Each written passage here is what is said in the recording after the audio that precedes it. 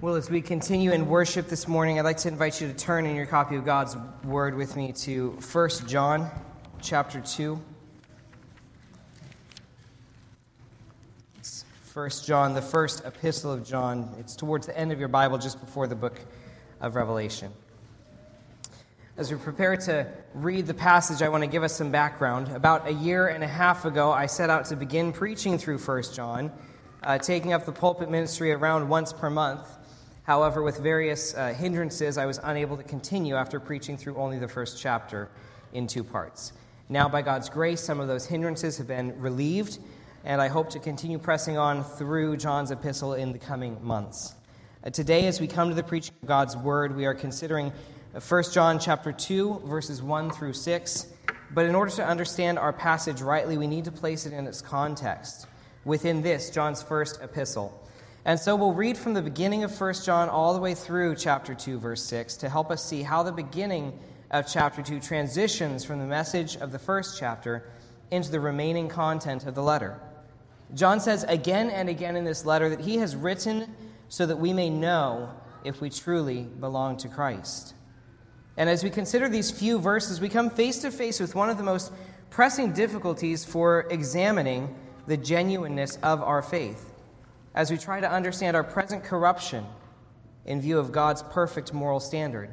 We run into the relationship of law and gospel, of obedience and mercy, of discipleship and indwelling sin. Now, for many new Christians, these are sticking points that can lead to feelings of hypocrisy or uncertainty. And those responses left unresolved will produce in the Christian life the extremes of either utter despair on the one hand or self-righteousness on the other. And these form the basis for the corresponding errors of easy believism on the one hand and Christian perfectionism on the other. In addition to this monumental consideration, we get to also consider a favorite verse that's used in attempts to disprove God's particular redemption of his chosen people in favor of a philosophy of universal atonement.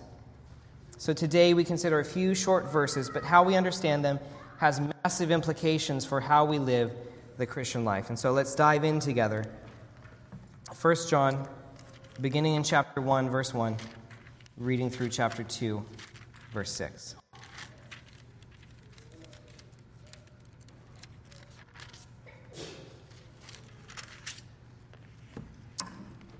That which was from the beginning, which we have heard, which we have seen with our eyes, which we have looked upon and our hands have handled concerning the word of life. The life was manifested, and we have seen and bear witness and declare to you that eternal life, which was with the Father and was manifested to us. That which we have seen and heard we declare to you, that you also may have fellowship with us. And truly our fellowship is with the Father and with his Son, Jesus Christ. And these things we write to you that your joy may be full. This is the message which we have heard from him and declare to you, that God is light, and in him is no darkness at all. If we say that we have fellowship with him and walk in darkness, we lie and do not practice the truth. But if we walk in the light as he is in the light, we have fellowship with one another, and the blood of Jesus Christ, his Son, cleanses us from all sin. If we say that we have no sin, we deceive ourselves, and the truth is not in us. If we confess our sins, he is faithful and just to forgive us our sins and to cleanse us from all unrighteousness. If we say that we have not sinned, we make him a liar, and his word is not in us. Chapter 2. My little children, these things I write to you so that you may not sin. And if anyone sins, we have an advocate with the Father, Jesus Christ the righteous. And he himself is the propitiation for our sins, and not for ours only, but also for the whole world. Now by this we know that we know him, if we keep his commandments. He who says, I know him, and does not keep his commandments, is a liar, and the truth is not in him. But whoever keeps his word, truly the love of God is perfected in him. By this we know that we are in him. He who says he abides in him ought himself to walk just as he walked. This is the holy, perfect, and sufficient word of God. Let us go to our great God in prayer.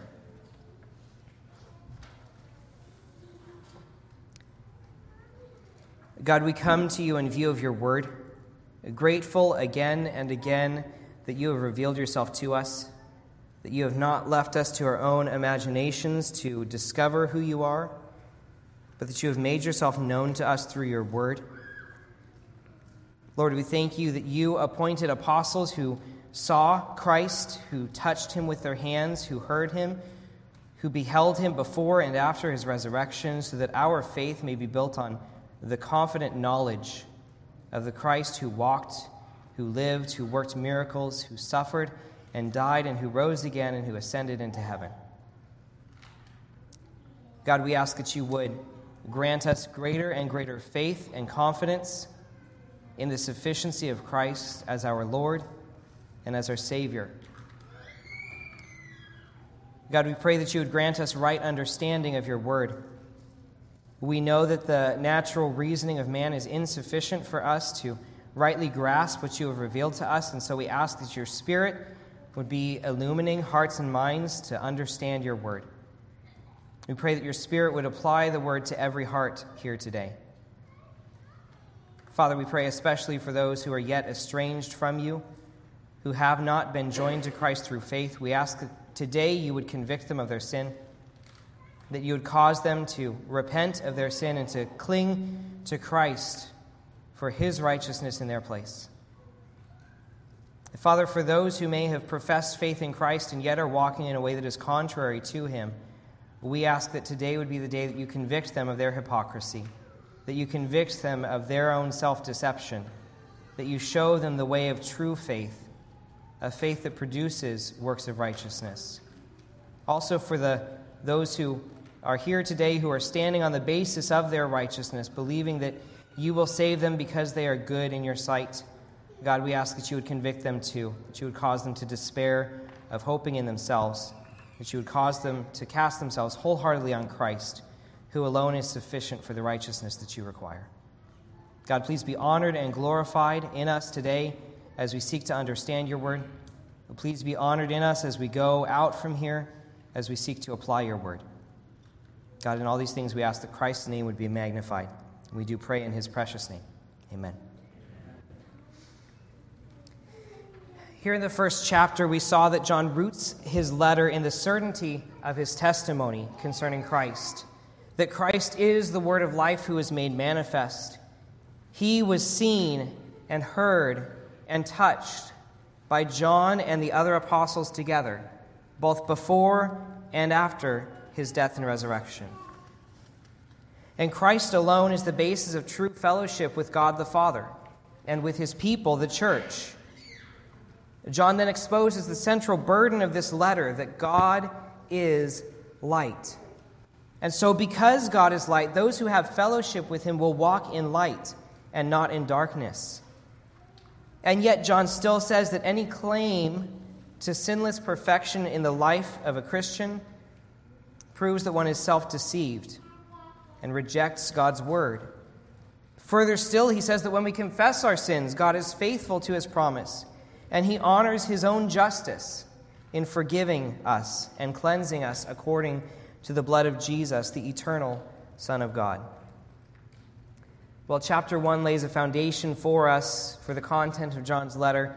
Chapter 2 begins with a transition, as John explains the right application of the forgiveness that he's described here in the first chapter, and as he introduces the themes of love and assurance that he will develop through the rest of this letter. And by giving one of the many tests that help us to test the genuineness of professed faith in Christ.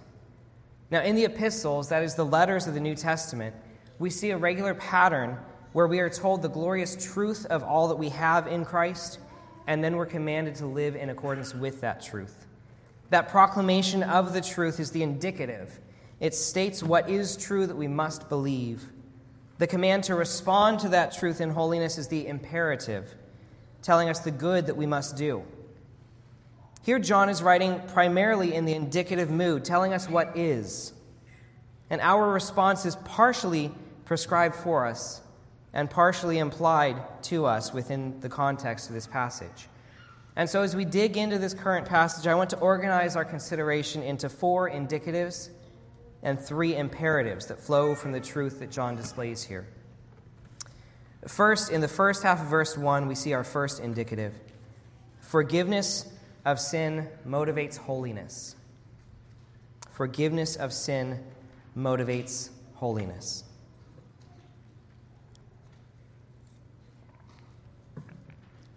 John says, "My little children, these things I write to you so that you may not sin."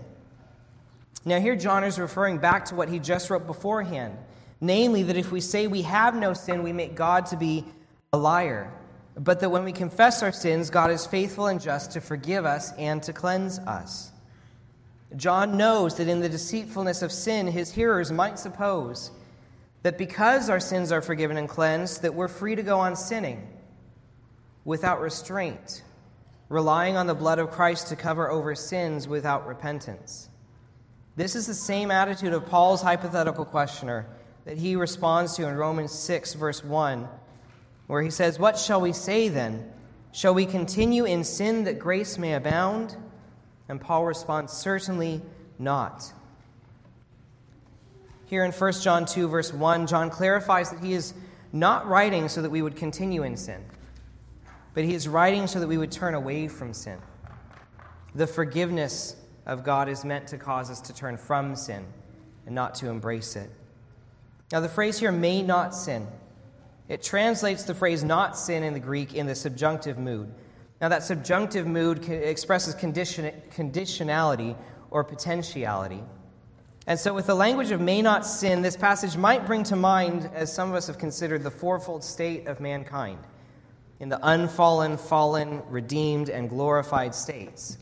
And while it is true that in the redeemed state the believer is freed from utter bondage to sin and becomes able to not sin, they may not sin, even while they still retain their ability to sin, John's point here is not about ability. He is not saying that his writing produces within us the ability not to sin, but rather his point is about the desired outcome of his words. Church, heeding John's words should motivate us to turn away from sin and to pursue holiness, rather than tolerating and excusing sin in our lives. Forgiveness of sin should motivate our pursuit of holiness, not a tolerance of lawlessness. Paul likewise asks about our response to God's mercy in Romans 2, verse 4, where he says, "Do you despise the riches of his goodness, forbearance, and long-suffering, not knowing that the goodness of God leads you to repentance?" And in his question, as in John's clarification, these two apostles together destroy the argument of false religions like Catholicism and the legalistic perversions that call themselves Christians, who say that teaching salvation by grace alone through faith alone must motivate lawlessness. Far from it, forgiveness of sins by grace through faith is the only right motivation for true obedience that comes from the heart. And at the same time, these apostles destroy the confidence of the antinomian, the lawless one, who denies any right use of God's moral law, going on sinning so that grace may abound. Far from an excuse for sin, the mercy that they rely on is meant to lead them to turn away from sin. This rightly motivated obedience is often referred to as evangelical obedience. It's an obedience that flows from the gospel. This is obedience that does not seek to earn or to deserve any good thing from God's hand, recognizing that we can only ever deserve God's wrath because even our best works are tainted by sin. Evangelical obedience is a joyful obedience that is the glad response of a redeemed heart, overflowing with gratitude for God's free gift of grace through the precious blood of Christ. Church, I want you to see how easy it is to fall into trying to earn God's favor through our works. Legalism and self-justification is the natural false religion of the fallen heart. And Satan is always raising it against us, Satan and his demons whisper to us again and again. They say, God can't just forgive you for what you've done. You have to clean yourself up first. You have to fix yourself before God can accept you. But friend, God has spoken to us of the reward that comes for an obedience that would try to gain justification through works. In Romans 3, Paul writes, now we know that whatever the law says, it says to those who are under the law, so that every mouth may be stopped, and all the world may become guilty before God. Therefore, by the deeds of the law, no flesh will be justified in his sight, for by the law comes knowledge of sin. And again in Galatians 5, Paul says, you have become estranged from Christ if you attempt to be justified by law. You have fallen from grace. Christian, we need to know and remember with all certainty that our reconciliation to the Father comes before our obedience to him, not the other way around. And we need to remember that forgiveness of sins is not given to permit lawlessness, but in order to produce holiness. That's our first indicative, that forgiveness of sin motivates holiness. In the second half of verse 1, we see our second indicative. Christ is the constant advocate for repenting sinners. Christ is the constant advocate for repenting sinners.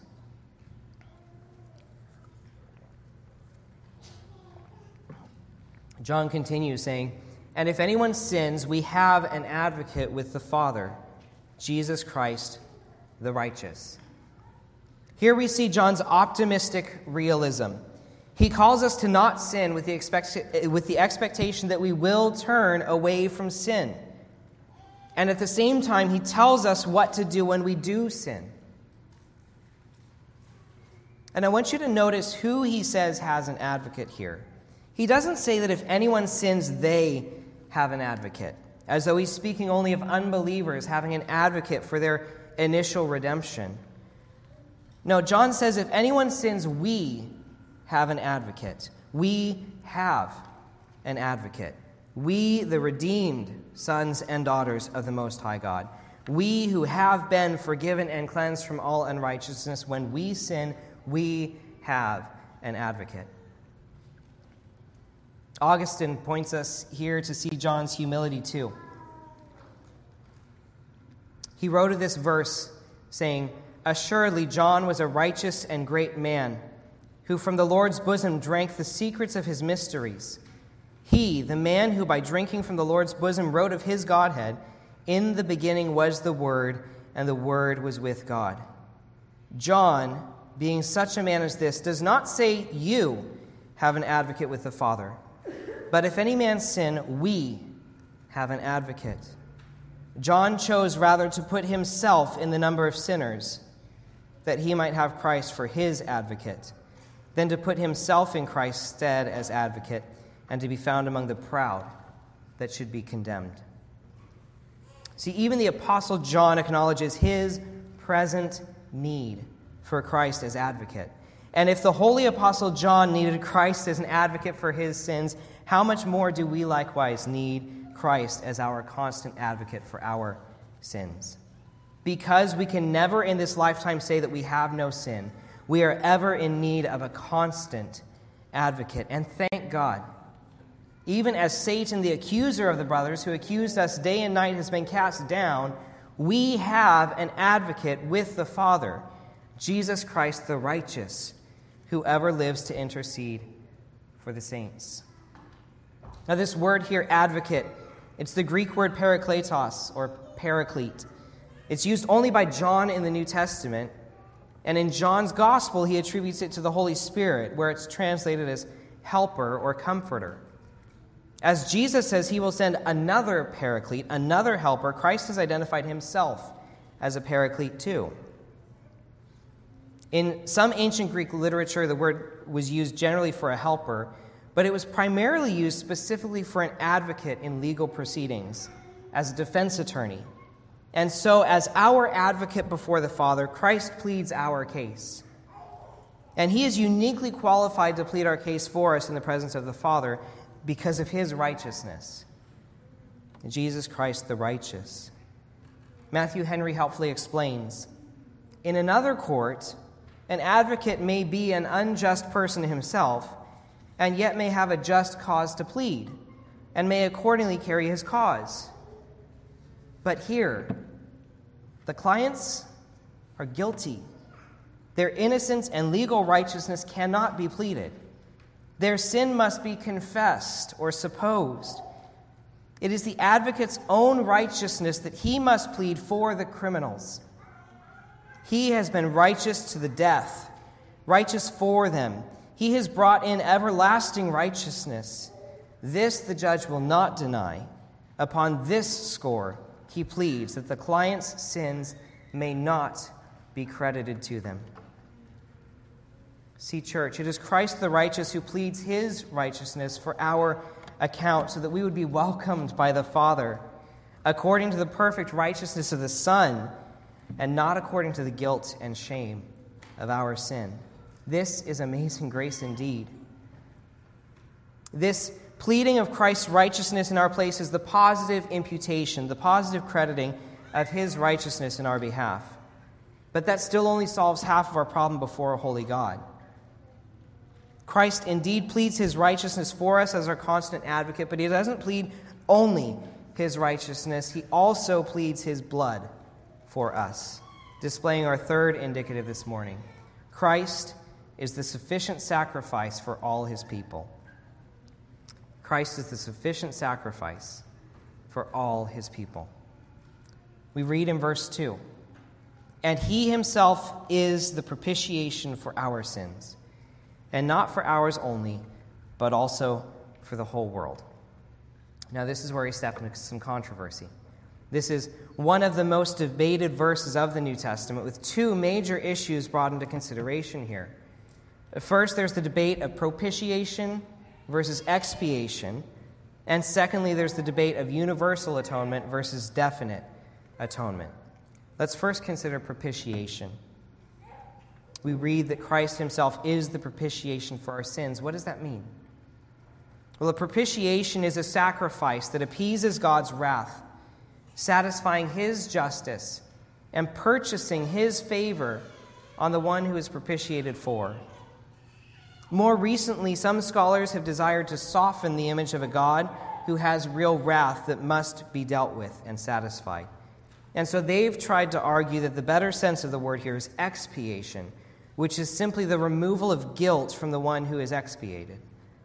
But the analogy of faith, the rule of Scripture, demonstrates handily that there is no justification for separating propitiation from expiation, because there is no expiation apart from propitiation. There is no cleansing from guilt without the satisfaction of wrath. To see that displayed, I want to invite you to turn with me in your copy of God's Word to Hebrews chapter 9. There we'll read verses 22 through 28. Here the writer to the Hebrews is explaining the atonement of Christ as the greater fulfillment, the true substance that was shadowed in the sacrificial system of Israel.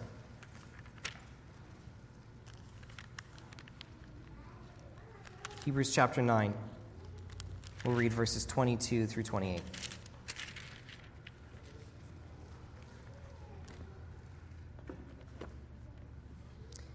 And according to the law, almost all things are purified with blood, and without shedding of blood there is no remission. See it, church. There is no removal of guilt without satisfaction of wrath. There is no expiation without propitiation. Verse 23. Therefore it was necessary that the copies of the things in the heavenly places should be purified with these, but the heavenly things themselves with better sacrifices than these. For Christ has not entered the holy places made with hands, which are copies of the true, but into heaven itself, now to appear in the presence of God for us. Not that he should offer himself often, as the high priest enters the most holy place every year with the blood of another. He then would have had to suffer often since the foundation of the world. But now, once at the end of the ages, he has appeared to put away sin by the sacrifice of himself. And as it is appointed for men to die once, but after this the judgment, so Christ was offered once to bear the sins of many. To those who will eagerly wait for him, he will appear a second time, apart from sin, for salvation. See, Christ made atonement for his people by the propitiation of his own self-sacrifice, not with the blood of bulls and goats, but with the precious blood of Jesus Christ. Here too we see also the sufficiency of his sacrifice. By one sacrifice, one time, he put away all the sins of all his people for all time in all places. Christ most certainly died to propitiate God's righteous wrath for sin, so that he might remove the sins of his people and exchange them for his perfect righteousness. Church, see our blessed advocate, Christ the righteous, who loved us and gave himself for us, and who ever lives to plead for us in the presence of the Father, pleading his righteousness and his blood in our behalf. This is the confidence we have from Romans 8, verses 33 through 35. Who shall bring a charge against God's elect? It is God who justifies. Who is the one who condemns? It is Christ who died, and furthermore, who is also risen, who is even at the right hand of God, who also makes intercession for us. Who then shall separate us from the love of Christ? Now, the other issue of debate here in 1 John 2, verse 2, is the extent of the atonement. Arminians often point to this verse to try to refute the doctrine of definite redemption, or the L of tulip as limited atonement. Now, sadly, the common labeling as limited atonement is not actually an accurate distinction of Reformed theology over and against Arminianism, because both Arminians and Calvinists limit the atonement, although in two different ways. Calvinists understand that there is a limit to the extent of the atonement, those to whom it is applied, while Arminians limit the effectiveness of the atonement. There is a limit to how effective it is. Reformed theology understands on the basis of 1 Timothy 1:15 that Jesus came into the world to save sinners, not merely to make salvation possible. Reformed theology understands on the basis of John 10:11 that Jesus said that he lays down his life for the sheep and not for the goats who will persist in rejecting Christ, bearing the guilt of their own sin. We understand on the basis of John 17 that Jesus said he would give eternal life to as many as the Father would give him, and that while he prayed for God to sustain and sanctify those elect whom the Father had given, he explicitly said that he was not praying the same for the world who would reject him. So then what are we to make of Christ, the propitiation for the sins of the whole world? Well, as the classic saying goes, a text without a context is a pretext for a proof text. It's a lot of text in there. And what that means is that when we rip a verse out of its context, we can use it to say just about anything we want it to. And so we need to be careful. We need to allow the context here to control how we understand the meaning of this verse. Why is John writing here? Well, John is writing this verse to assure the believers in Asia Minor that Christ is a sufficient sacrifice, making full atonement for their sins so that he can be their perfect advocate. At its most basic level, we can certainly affirm that the blood and suffering of the incarnate Christ is so infinitely valuable that if God had designed to redeem every creature in all creation by it, Christ would not have had to suffer 1 ounce more than he already did. But we need to see also that that does not in any way communicate that Christ intended to suffer for those who would not be saved. If he had suffered as their propitiation, and yet they are condemned in their unbelief, well, then Christ would be an insufficient sacrifice who is unable to save those for whom he died. But that is not what John is communicating here at all. He is not contradicting the words of Christ as recorded in his own gospel account. Now, the most accurate meaning of this statement in its context is that Christ has propitiated for the sins of all the saints in all places, at all times. And so then, if Christ's blood can atone for all the saints in all places, at all times, how sufficient is his blood to atone for me, even me? Still, truly, the sufficiency of Christ's sacrifice does give us grounds for a universal gospel call. We cannot measure out the value of Christ's blood and count up how many saints might be redeemed by it, and then shut the door against any others who would come to him. No, we proclaim the good news that Christ has once and for all satisfied God's wrath and fulfilled all righteousness to become the perfect advocate and the sufficient sacrifice for absolutely everyone who will trust in Christ alone for their salvation. And we know that by his sacrifice, he has purchased not only the redemption of all who believe, but even the very faith that unites Christ's people to himself. Now, in this consideration, I want to say that I'm greatly indebted to John Owen's The Death of Death and the Death of Christ for my thoughts and understanding on the sufficiency and extent of Christ's atonement. There is so much more that we could cover there that time will not allow us to cover today. And so if you're interested to learn more and to understand the arguments better, don't be intimidated by the name, but go ahead and dive in. It's available for free as a PDF online or as an audiobook. And there you'll find far more detail than I'm able to get into today. And you'll find a marvelous, awe-inspiring consideration of Christ's sacrifice for his flock, along with a clear biblical refutation of false theories of the atonement. Now, we've seen three indicatives so far. First, that forgiveness of sin motivates holiness. Second, that Christ is the constant advocate for repenting sinners. Third, that Christ is the sufficient sacrifice for all his people.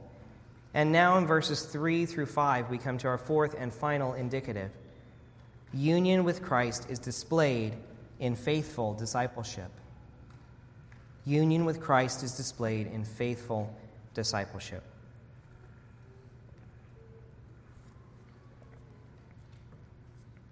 Read with me in verses 3 through 5. Now by this we know that we know him, if we keep his commandments. He who says, I know him, and does not keep his commandments is a liar, and the truth is not in him. But whoever keeps his word, truly the love of God is perfected in him. By this we know that we are in him. Church, how do we know if we truly know Christ? If we are truly partakers of his propitiation through faith? Verse 3 says, if we keep his commandments. Verse 5 says, whoever keeps his word. Here John is using these ideas of commandments and word as synonyms. He's using them to point to the same reality, the same message, the one and same message and commandment of Christ, that we would keep his commandments, that we would keep his word, that we would honor what he has revealed to us and commanded for us. What does it mean to keep? Well, keeping here expresses a diligent faithfulness and obedience, a diligent commitment to grow in holiness, to honor, to preserve, to consider, and to conform ourselves to the commands of Christ. And he says here that in him who keeps the word, the love of God is perfected. Church, this is something that is so controversial in our world today. The world around us says that love and obedience have nothing to do with each other, that love and law are diametrically opposed. The world around us says, if you love me, you will let me. Now, that is not the love of God. The love of God is perfected as we are conformed into the image of Christ. The love of God expressed towards us produces holiness in us. And our love towards God is not displayed in ecstatic experiences or in sentimental feelings. Our love of God is displayed in obedience to his word and his ways. An obedience that flows from love, that flows from joy, that desires to please our Father who loved us, our Savior who loved us and gave himself for us. In the middle here, verse 4 reminds us of the very real possibility of false professors and even unknowing false professors. He who says, I know him, and does not keep his commandments is a liar, and the truth is not in him. Now we need to remember that this lying is not necessarily deliberate. 1 John 1:8 refers to those without the truth as self-deceived. See, the fiction of false profession can even deceive the false disciple. And this is a good reminder for all of us that we need to examine ourselves to see if we are truly in the faith. The standard that John gives us today is that of keeping Christ's commandment and Christ's words. And so we need to know that rejecting Christ and rebelling against his commandments, that disregarding holiness, that habitually excusing sin without repentance, these are all signs of a false professor who does not know Christ. So I want to encourage you to examine yourself, to consider if indeed you have been walking as one who rebels against Christ's commands, who disregards holiness, who counts holiness as unimportant, as not worth pursuing, or one who habitually makes excuses for your sin. Oh, I just did that because. God understands. That is not the way of following Christ. That is not the way of one who is united with Christ by faith. Now, the great purpose of this epistle is not so much to rouse the false professor, although that is certainly a valid use. John's primary purpose here is to encourage the true brothers and sisters as they are being confused and harassed by false professors. They, the true brothers and sisters, are being surrounded and infiltrated and despised by those advocates of lawless living. Now, this is very similar to the easy believism and the moral liberalism that have taken root in the American church today. Brother and sister, if you are one who is taking the commands of Christ seriously, repenting of every known sin when it comes to your knowledge, pursuing holiness, and growing more and more in your distaste for the fleeting pleasures of sin, take heart. Resist the devil and he will flee from you. And if you do sin, when you do sin, remember that we have an advocate before the face of the Father, Christ Jesus the righteous, who is himself the propitiation for our sins and for the sins of all the saints in all ages and in all the world. I want to turn now to 3 imperatives, 3 points of application that flow from this passage. And I'll address verse 6 as our third imperative. Some of you might have noticed we didn't get that far yet. Our first imperative: look to Christ as your sufficient sacrifice. Look to Christ as your sufficient sacrifice. Church, this is the foundation of the whole of the Christian life from beginning to end, looking to Christ as the sufficient sacrifice for my sins, for your sins. And if you are here today and you have not yet trusted in Christ, you know that you do not belong to Christ because you have not trusted in him.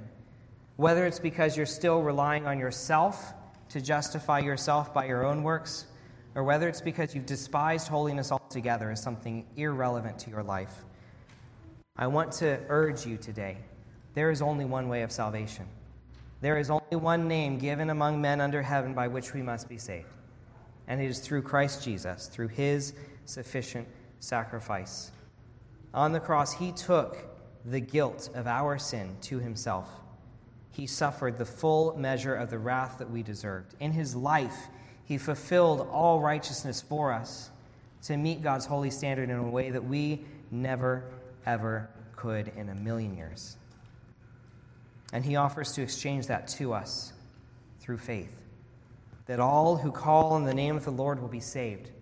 Those who look to Christ, who trust in him, will be saved, seen by God according to the righteousness of Christ, his perfect obedience, and not according to our sin and our guilt. And friend, if you're here today and you've been professing to know Christ and the word of God has convicted you that you have not been taking sin seriously, that you have not been one who is walking as Christ walks, you've not been one who obeys and keeps the commands of Christ, then I would invite you to believe in Christ, to look to Christ, the sufficient sacrifice for your sins. And we'll sing this afternoon, or we sang last Sunday in one of my favorite hymns, Rock of Ages. We ask Christ to be of sin the double cure, cleanse me from its guilt and power.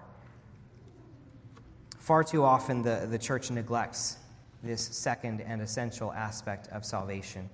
Christ will only be our salvation from the guilt of sin if he is also our salvation from the power of sin, from the dominion of sin. And so if you are here today and you've been walking in this hypocrisy, feeling I know that God calls me to live righteously, but I know that I'm not doing it, I would invite you again to look to Christ, to trust in the death of Christ for the freedom from guilt, and also to trust in the death of Christ as your freedom and hope of growth in holiness, your freedom and hope from the dominion of sin in your life.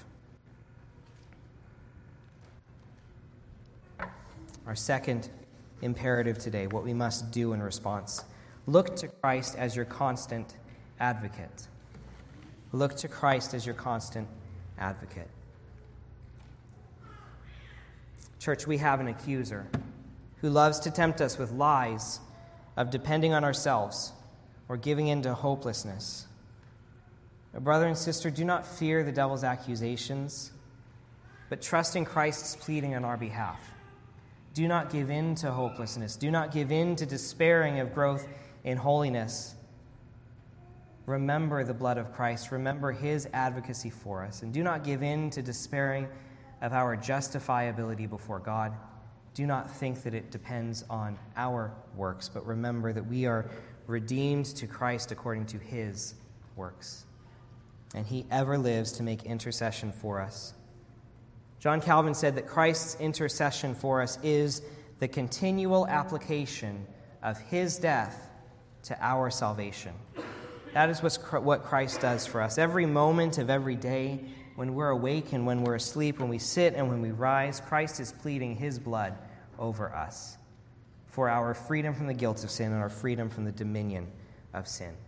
What a comfort that is. As we have a daily need to repent and to confess our sins to God, Christ never ceases to apply his blood and his righteousness to our salvation, to carry us from the beginning to the end, to preserve us and to protect us until he brings us safely into glory. And for our third imperative, we turn to verse 6 as we look to Christ as your perfect example. Look to Christ as your perfect example. This is the one imperative that's given to us directly in verse 6. 1 John 2, verse 6, read with me. He who says he abides in him ought himself also to walk just as he walked. Now, this ought here is not describing a typical result as though that's just what normally happens. But it's describing a moral obligation. It is a moral ought. If we say that we abide in Christ, if we claim participation in his death and resurrection, we have a duty. We ought to commit ourselves diligently to living according to the way of Christ. Now, what does it mean to walk as Christ walked? Augustine famously quipped about this. He said, "Does walking like Jesus then mean walking on water?"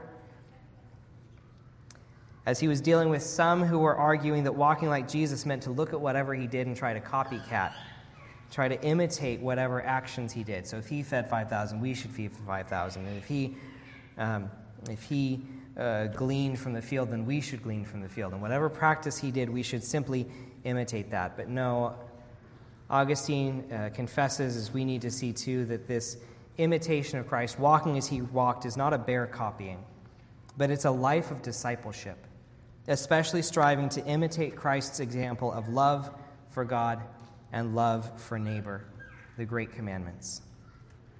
And so how do we look to Christ and walk as he walked? Well, as we continue in our study of John's gospel, as Pastor Kyle returns next Sunday, we get to see Christ, and we get to see how he walked. We get to see in him the perfection of holiness in true humanity, and we get to know, insofar as he represented us in perfect righteousness, we too should seek to walk in the same way. Let us pray together.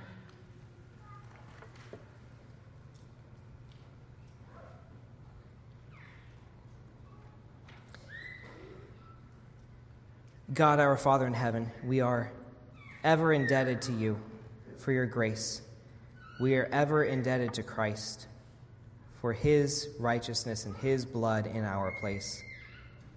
God, we confess that not a one of us here is righteous by our own account. Not a one of us here is righteous by our own actions, but each day, each one of us, in more ways than we can number, falls short of the glory of God. Father, we confess that according to your word, by our guilt, we deserve nothing from you but your wrath.